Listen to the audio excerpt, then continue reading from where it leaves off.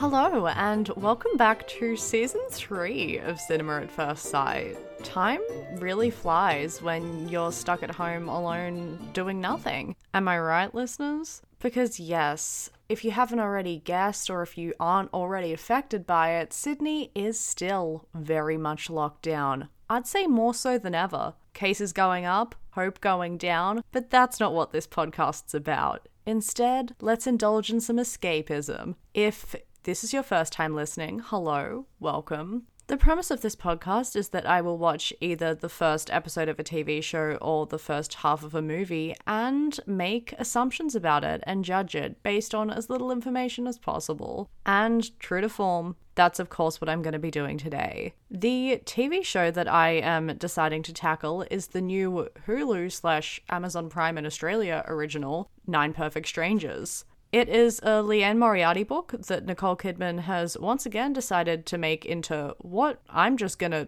assume will be a big Emmys contender. I know it was filmed in Byron Bay during COVID and is jam-packed with a bunch of Australians, so yes, before you ask, I do feel personally offended that I'm not a part of the cast, but let's not make this about me. Just like the iconic Big Little Lies, David E. Kelley, Nicole Kidman, and Liane Moriarty have decided to come together and tackle this project because the three of them really said let's team up and not invite anyone else into our circle, but I'm here for it. I'm excited to dive in. So first question, is this a rewatch or is this a first time watch? This is definitely a first time watch because I am recording this episode the literal day after it came out. An unsubtle flex. Or maybe it's just an indication of how little I have going on. You decide. Anyway, before I get into a full breakdown and analysis, I'm just going to give you an overview of some of the basic plot points that were covered in this episode. So, the show begins with an overhead shot of a smoothie being blended to ominous music. We then see a bunch of different, very privileged people head to a wellness retreat called Tranquillum in LA. But let's be honest, privileged and wellness retreat, a tautology.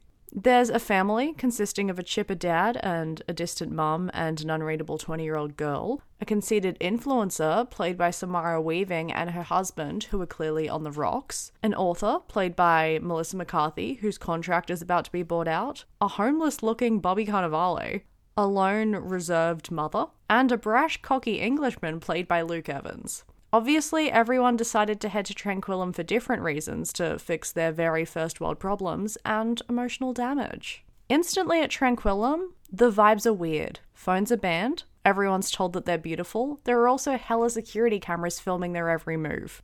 Everyone's given a smoothie upon arrival, which are precisely constructed for every individual's metabolic needs, and sharing is prohibited, which right off the bat seems like a scientific improbability. So it's probably a scam. But B, I'm feeling like it's a shady vessel for drugs, but that's just me.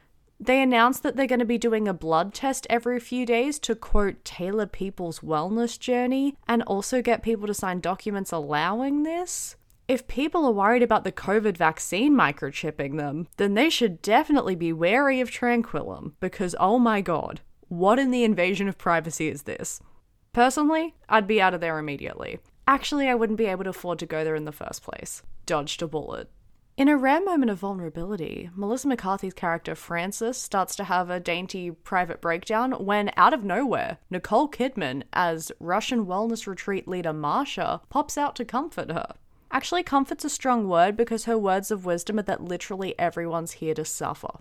Immediately after this, we see Marsha, aka Nicole Kidman, sitting down at some monitors and spying on everyone by watching a live stream of the security footage, and this just once again highlights that things probably aren't as they first appear. Definitely something's off. Personal space, for one. Things get more complicated when we see a wellness retreat worker low-key hypocritically smoking before the group meets for the first time. She says she's stressed because, quote, the vibes seem charged. But then another employee, played by Jason from The Good Place, comforts her by saying Marsha knows what she's doing. What exactly is she doing? Apparently she curates and mixes and matches her guests, quote, like a cocktail. To what end? Jury's still out. Finally, at the end of the episode, the guests all gather in the same room. Marsha says that they're all here for 10 days and will leave not as the person they are now, which sounds way more like a threat to me than an affirmation. Most people are buying it, except for Luke Evans, who questions Marcia and asks, who even is she? Because seriously, who is this woman? She replies arguably not with an answer, but with something that raises more questions by saying, my story is, I died. Apparently, she was living in Russia as a heathen, then she got shot, was pronounced medically dead, and Jason from The Good Place brought her back to life. She then says, you are all here to die, I'll bring you back. Here's hoping that's a metaphor, but something also tells me it's not. This severely triggers Ashiketi / Heather's daughter Zoe, who storms off in tears and causes Heather to have a bit of a rage about how Marcia's exploiting their pain, which raises a bunch of questions and leaves everyone in the room feeling super uncomfortable. But Marcia ominously says that that's the point, and that is where we leave off. End of pilot. What an interesting and up-in-the-air note to end on. The tension, the drama, the unsettling nature of wellness culture. We've got a lot to unpack, which is what we're going to get into right now. First question I have for myself, what are some of my favorite moments / moments that I consider to be most exciting or most pivotal? This is very small, but one of the things I liked was that the episode began with that overhead shot of the smoothie being blended to a very ominous soundtrack. I think it just sums up the show in a simple opening metaphor. David E. Kelley said wellness culture, but make it even more unsettling than it already is. But he also said, I love imagery, and I'm a man of few words. Extension to English students everywhere are frothing. I also really like the premise. I like the idea of a bunch of different people with different emotional baggage coming together and trying to heal in a new wave shared wellness space that is most likely corrupt. Not only is it a comment on wellness culture and its arguable bogus lack of authenticity, but is also just incredibly compelling, and I, for one, have been lured immediately. Clearly, drama is afoot, and I am here for it. I also just really like the array of characters and the potential that they have to interact in interesting ways, and more importantly, clash. As you can tell, I'm here for a messy time. I think there's a good and interesting mix of personalities that I can definitely see coming up against one another. We've actually already begun to see that. I'll expand on the scenes that I'm describing now later, but so far, Melissa McCarthy's character Frances and Bobby Cannavale's character Tony have immediately got off on the wrong foot. There's also a weird, uncomfortable scene in a hot tub with Samara Weaving's character Jessica, her husband Ben, and Ashiketi / Heather's husband Napoleon, and definite tension between dowdy housewife Carmel and Lars, played by Luke Evans. There are a lot of little bombs being laid out, and I'm excited to see them go off. I really don't like what this is saying about me, but nevertheless, I digress. I also just really like, in general, the creepy ambiance and vibe. You can't fully identify why it's creepy, but you feel constantly unsettled. Literally take a shot every time I say the word unsettled, because I think it's the perfect word to describe what we're seeing. Like, technically on paper, nothing completely immoral has happened, except for Marcia watching everyone constantly on security cameras, but even that isn't completely unreasonable. A bit dodge, sure, but not evil. There's just a really uncomfortable feeling that things aren't what they appear to be. An insidious underbelly, if you will. And I'm excited to learn more about what exactly that is. And I'm also excited to speculate what exactly that is, but we'll get to that later. In terms of what I think the most pivotal moment is, for most of the episode, it kind of tracks like a pilot typically would, as we're introduced to characters and their circumstances and this new weird location, so there's nothing too explosive. However, the climactic high point will probably be the end when everyone's together and Marcia drops the bomb that she literally died and wants everyone to do the same, and consequentially Hella triggers Ash's family. It's very dramatic. Very unsettling. Sets up the fact that we're in for a wild, creepy, and exploitative ride that I don't think anyone knew they were signing up for. However, with the good comes the bad, so let's flip that and look at some of my least favorite moments, or moments that I consider to be least exciting or least pivotal. Honestly, there's not much I don't like about it. I'm into it. I'm very lured. But one thing that bothers me right off the bat, Ashiketi's American accent. It's really, really bad. Honestly, I'm a bit shocked. I think she's super good in other things I've seen her in on Australian television. And, yeah, I guess her acting's fine, if not a bit bland and uninspiring. But I just can't get past the horrible accent attempt. Sorry to say it, but stick to Offspring, babes. This is not it. And again, an accent criticism. Another one of my least favorite things, Nicole Kidman's Russian accent. At first I thought she was Australian, and then bad American, and then I only worked out that she was supposed to be Russian when someone referred to her character Masha as, quote, that Russian woman. But also I actually mind this less. Maybe because I find her character way more interesting than Asha Keddy's, so I'm listening a lot more to what she's saying rather than being completely fixated on how she's saying it. But nevertheless, it's still a bit dodge. Nicole, you have an Oscar. Use it. And then I guess, in terms of a moment that's least pivotal, it would be the uncomfortable scene in the hot tub that I briefly touched on before with Samara Weaving, her husband, and Asha Keddy's husband. In it, Samara's husband accuses Asha's husband of perving on Samara Weaving / Jessica, and then Asha Keddy's husband Napoleon hella tries to backtrack and save face by going on a rant about how hot his wife is and how he's not hot, but it's okay because Jessica and the other guy are equally attractive. It's super uncomfortable and tense and awkward. I really enjoyed hate watching the scene. However, it is seemingly insignificant apart from revealing some things about character. AKA that Jess's husband is paranoid and potentially insecure and very much into creating drama, and that Ash's husband Napoleon is weird and kind of creepy and invasive and does not know how to read social cues. However, does it contribute to the grand plot? Not yet, but we'll see. It could come back later, I just don't think it will. But did I dislike the fact that it was a part of the show? No, because not every scene has to be pivotal and contribute to some grand plan. It just created more tension and demonstrated that there is definitely going to be some personality clashes along the way.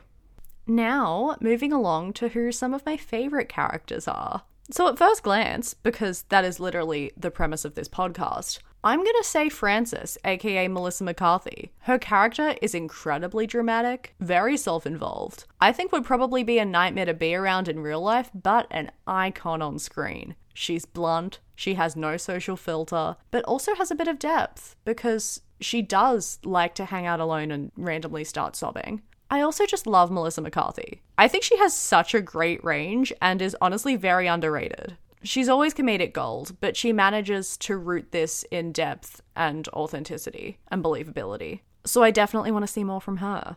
And my other favourite character, who I actually haven't really talked about much so far, is Bobby Cannavale, aka Tony. He's kinda uncouth. I mentioned that he looks like a homeless man. He diagnoses Melissa McCarthy's character with mental illness within 2 minutes of meeting her. He pees against a tree within 10 minutes of being at the retreat. He's brash and gross, but also kind of funny. He's also very much sticking out like a sore thumb. Dressing like he belongs in a bin in a sea of privilege? A bold move. I applaud his confidence, but also at the same time have no idea why he's there, so I want to see more. Now let's flip that. Some of my least favorite characters. Straight up, Heather, aka Asha Keddy. And no, it's not just because of the Dodge accent. She just seems very judgmental and standoffish and cold, and also very involved in her own angst, which is not cute after the age of 17. You're a mother and a wife and clearly incredibly rich. You have a family and hella money. Stop indulging your self-pity and wearing your emotion around. And then another one of my least favorite characters, definitely Lars, aka Luke Evans. He's very judgy, but hypocritically so. He judges the privileged elite while being a part of the privileged elite. The self-awareness, nowhere to be found. He's also obsessed with his phone and his Apple Watch and complains all the time. Literally, why is he there? This retreat, at first at least, seems completely voluntary, so either suck it up and stop complaining or go home. You can't have it both ways. For some reason, in everything I've seen him in at least, I find Luke Evans to be quite unlikable. I know nothing about him as a person, but his character's always the worst. Maybe he just has one of those phases. I don't know. But Lars, you are the weakest link, goodbye. And I flagged this next character as a potential least favorite character moving forward, and that is Jess, aka Samara Weaving. She's a classic conceited influencer, but also not funny enough to be a fun meme from an audience perspective. Instead, her character just seems conceited and, frankly, kind of stupid. Which is no shade on Samara Weaving's portrayal, because I think that's exactly how we're supposed to feel about her. But also, maybe this is all a facade and Jessica's actually really nice and all smart and all funny. But at the moment, she's just a bit self-absorbed and vapid, but not to the exaggerated extent where she's a total point of parodied comedy. She's actually too much in the middle ground. I can't love her and I can't love to hate her. But this is only the first episode. I think the character will move more towards either one of those points as the show progresses. Now, moving on to a jam-packed category. Storylines I think will be expanded upon, storylines I think should be expanded upon, or what I want to see more or less of. Obviously, I think the sinister vibes are going to continue and be expanded upon. We get hints like the tailor-made smoothies and the contracts and the blood tests, as well as Marsha straight up watching everyone on security cameras all the time. But why? What is this retreat actually? And what's the end goal of all of this shady behavior? Another thing I think we're going to see more of, I think that Bobby Cannavale's character Tony and Melissa McCarthy's character Frances are going to hook up. I mean, they clash immediately when she pulls her car over on the way to the retreat and has a freak out on the side of the road after her book contract is bought out. He spots her and says that he thinks that she has mental issues. And that's just some tension that I think's gonna become that classic enemies to lovers trope. I see it happening. You heard it here first. And the rest of the things I have in this category are just a whole lot of questions that I would like answered. Number one, this isn't even to do with the plot, but just with the making of the show. Why is it an Australian book, originally set in Australia, by an Australian author, filmed in Australia, in Byron, with a 90% Australian cast, who are mostly all putting on American accents and pretending they're in California? I mean, is Australia really that off-putting to a global market? Probably. Also, why are 2 of the employees allowed to have Australian accents, but every other Australian in it isn't? I just want to know. Where are the rules and guidelines and specifications about who can be Australian and who can't? But now, more importantly, onto the questions I have about the plot. Is the story about Marsha/Nicole Kidman really that she got shot and brought back to life, or does she now have no heart? She has a chest scar, so as soon as I saw it, I thought, oh, this woman's a robot. Have her vital organs been replaced with machinery? The conspiracy theories are endless. But in general, I just want to know more about every single character and why they're there. Number 1, why is Bobby Cannavale there? He calls his daughter, I guess, and leaves a message telling her he's going off the grid, but apparently that's the first she's heard of it. How does he even have enough money to be there? He doesn't look like he could afford actual clothing, and definitely does not seem like the wellness culture type, so what's lured him to Tranquillum? Next up, why are Asher Ketty, her husband, and her daughter there? Clearly something happened surrounding death, because when Nicole starts going on about how they're all there to die and be brought back to life, the daughter gets super triggered and storms off, and Asher Ketty gets incredibly defensive, so what's the story there? And what's the deal with that weird, seemingly meek, low-status housewife who is way too into this retreat? Why did she come alone? Why does she dress and act like the literal stereotype of confused, wide-eyed, confidence-lacking female? I don't buy it. There's something deeper there, and probably something disturbing. And yeah, like I was saying in my recount of least favorite characters, why is Luke Evans bothering showing up at all? Because he clearly doesn't want to be there.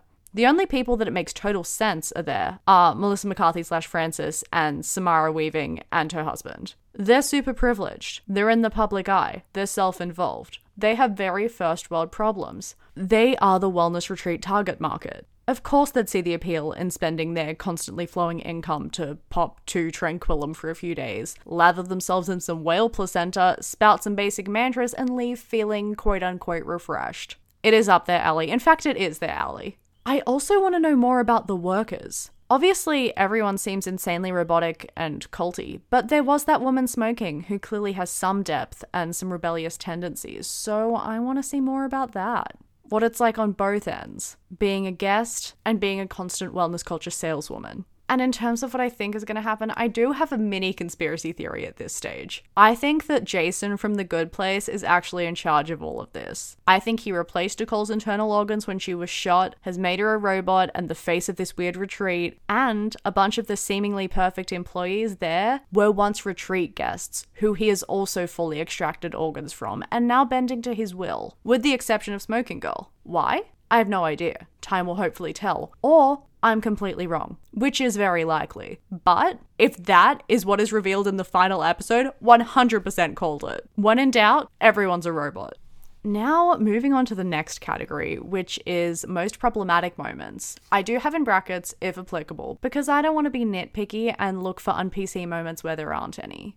I mean, in real life, the whole notion of privileged people hanging out with other privileged people in a toxic, self-indulgent environment where they rub each other with crystals and validate their, in inverted commas, hardships and remain as removed from reality as possible is inherently kind of problematic and toxic and very close-minded. And so is the concept of whatever this weird privacy invasion / organ harvesting center is. However, is the show and the way it's written and produced problematic? Literally not at all. I'm assuming it's satirizing wellness culture and the elitism I just described, while also providing us with a creepy, insidious mystery. Satire meets sci-fi. Though, when you really delve into it, I guess the fact that a story making fun of white privileged people with first world problems, written and created by a bunch of white privileged people, is quite hypocritical. But this is television, and frankly, it's a struggle to find showrunners and writers who don't fall into that elite category, so that's more of a comment on the problematic nature of the industry in general. I'm spiraling and going into this far too deeply, but moral of the story, it's a perfectly unproblematic show in the grand scheme of television. Now the next category I have for myself is, what category of viewing is it? The three I have laid out are trash, meaning that it's a horrible, poorly written show, treasure, meaning that it's really well written and well acted and well created, or guilty pleasure, meaning that it's not very good. However, I'm into it and I feel guilty about the fact that I want to see more. Obviously, I think this is a treasure. I think it's really well written. I really like the concept. I think on the whole, there are some really great acting performances, with the exception of some dodge accent work from a couple of the cast members. But yeah, it's a great balance of mystery and comedy and lures you in based both on character and plot. And I don't feel remotely guilty about the fact that I have been very much immersed in this world and want to see what happens next.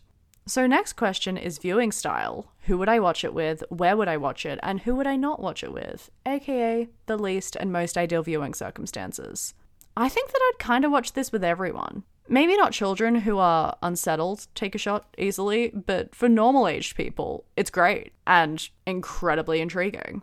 Definitely, I would not watch this in a big group because I actually want to be able to hear what's going on and keep up with the plot and pick up on any subtle hints our holy trio David E. Kelley, Nicole Kidman, Leanne Moriarty are throwing at us. So I'd recommend an intimate, analytical group of people who aren't particularly talkative so you can actually focus. Or honestly, alternatively, watching it alone. Probably ideal. However, probably least ideal viewing circumstance, watching this at a wellness retreat. Good luck getting a good night's sleep. Now the second last question. Will I keep going with the rest of the season? I mean, obviously, yeah, 100%. I'm going to be watching the next 2 episodes that are out immediately after I finish recording this podcast. I want to know what happens. David, Leanne, Nicole really know how to hook me into a mystery, murder or otherwise, and this is no exception. And now, final question, overall rating out of 5. I think I'm going to give this a solid 4 out of 5. It's really good. The acting, the writing, really solid. The concept is great, compelling, the mystery's real. There are heaps of questions I want to see answered. And I'm also really enjoying coming up with my own conspiracy theories. It's interactive viewing, if you will. There are so many promising characters that I'm dying to see interact more, and I think it's a great start. I cannot wait to see where it goes. And that's pretty much all I have for you. If you have Hulu in America, I would definitely recommend watching it. If you have Amazon Prime in Australia, definitely hop onto that. And I will talk to you next week when I review something that I have not chosen yet, as always, because I'm unprepared. Talk to you then. Bye.